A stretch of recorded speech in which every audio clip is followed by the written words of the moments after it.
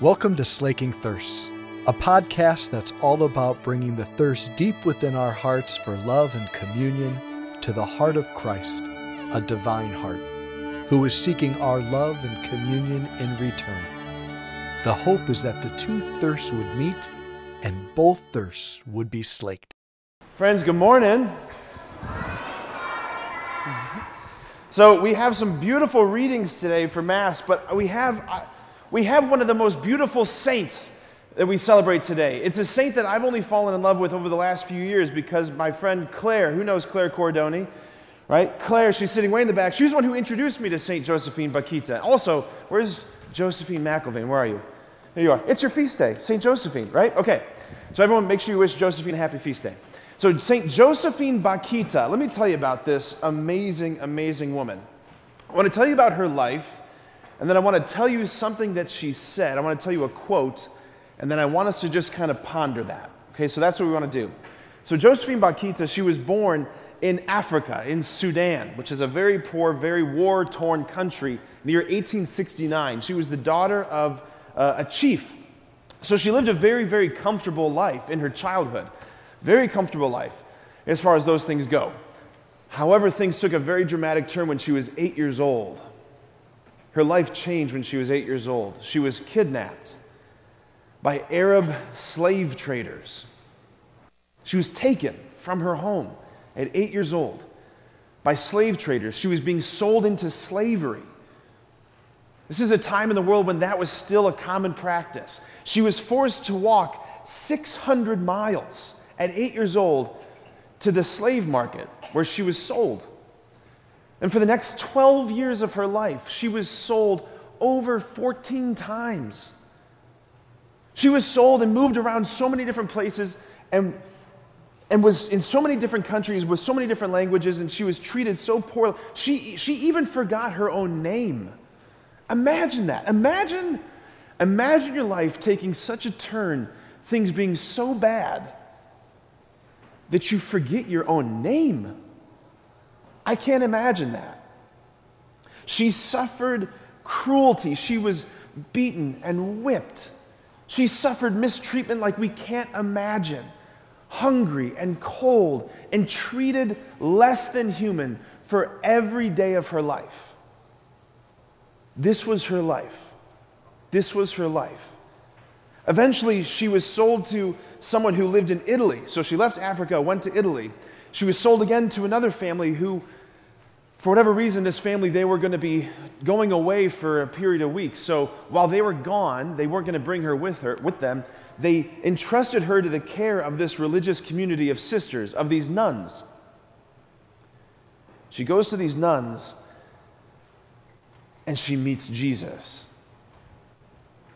These nuns begin to expose her to the Christian faith. They're telling her about the gospel. They're telling her about this Jesus. She said, I always knew there had to be a God, but I didn't know who he was. She said, I would look up at the sun, the moon, the stars. She said, I look at these beautiful things in the world, in creation. She's like, I knew they had to come from somewhere, from someone, but I didn't know who that someone was. And these nuns, they told her who it was. It was the God who died for her, who suffered for her, who went to his own place of poverty and slavery to rise from the dead that she would have new life. So she falls in love with this community of nuns. She falls in love with Jesus. She falls in love with the gospel. The family returns from their trip, and they're trying to take her back. And she's refusing to go. It's like she's almost like clinging on to the bottom of the pews as they're trying to drag her away. She won't leave. She's adamant, I have to stay here. I have to stay here. Making a very long story short, she did end up getting to stay. They dropped the issue. They let her stay. And she enters their community. She's baptized. She's confirmed, she receives her first communion, then she enters the religious community where she now serves, she lives out the rest of her life, the next 42 years of her life, she serves as a nun, as a religious sister. This woman, guys, this woman suffered in ways that we can't even imagine. This woman was treated in ways we can't even imagine, sold into slavery at 8 years old, abuse like we can't even fathom. Now let me read you this quote. This is what she said. Later in her life, she would go on to say, if I were to meet the slave traders who kidnapped me, and even those who tortured me, I would pause. Fill in the blank in your own head. What do you imagine she might say? Don't raise your hand, just think. What do you imagine she might say? If I were to meet those people who kidnapped me, if I were to meet those people who sold me to slavery, if I were to meet those people who beat me and abused me, if I were to meet those people, I would. This is what she says. I would kneel and kiss their hands. For if that did not happen, I would not be a Christian and a religious sister today. That's my reaction to that. I can't wrap my head around that. Like, if that sounds really, really weird to you, good. Like, if that sounds really weird to you, good. This is something we need to wrestle with. Here's my question. How good must Jesus be for her to say that about everything she went through?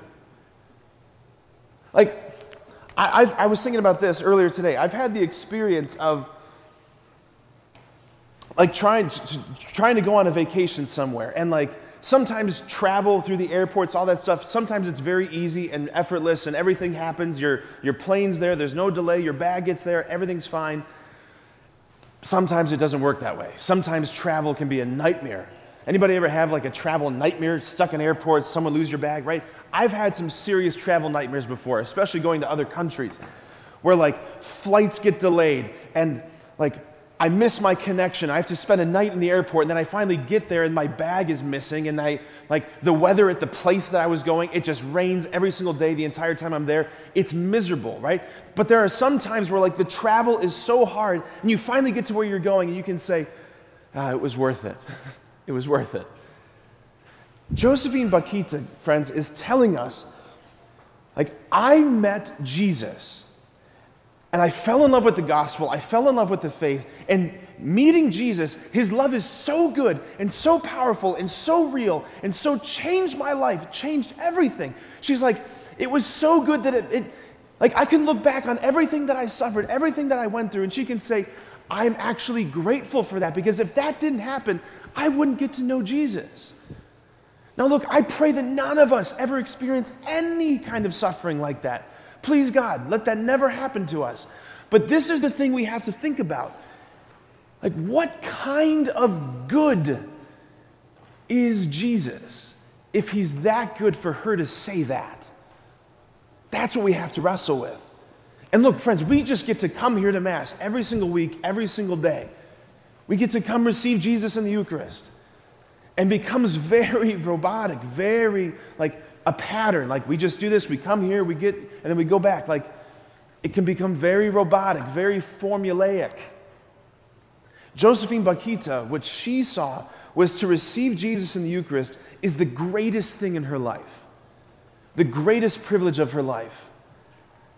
It was so good. His love was so real that it made all of the suffering like basically count for nothing. So what I want to invite us to do, friends, I want us to open our hearts again, like really in touch with our hearts before we receive Jesus in the Eucharist. Jesus, I want to experience again today just a new taste of your love. I don't want today's Mass to be just like every other Mass. Jesus, give me a new experience of your love. Show me in a new way today, Lord, how deeply you love me.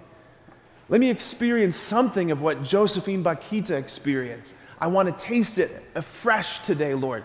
Give me a fresh taste. That's the prayer today. That's our prayer. Amen?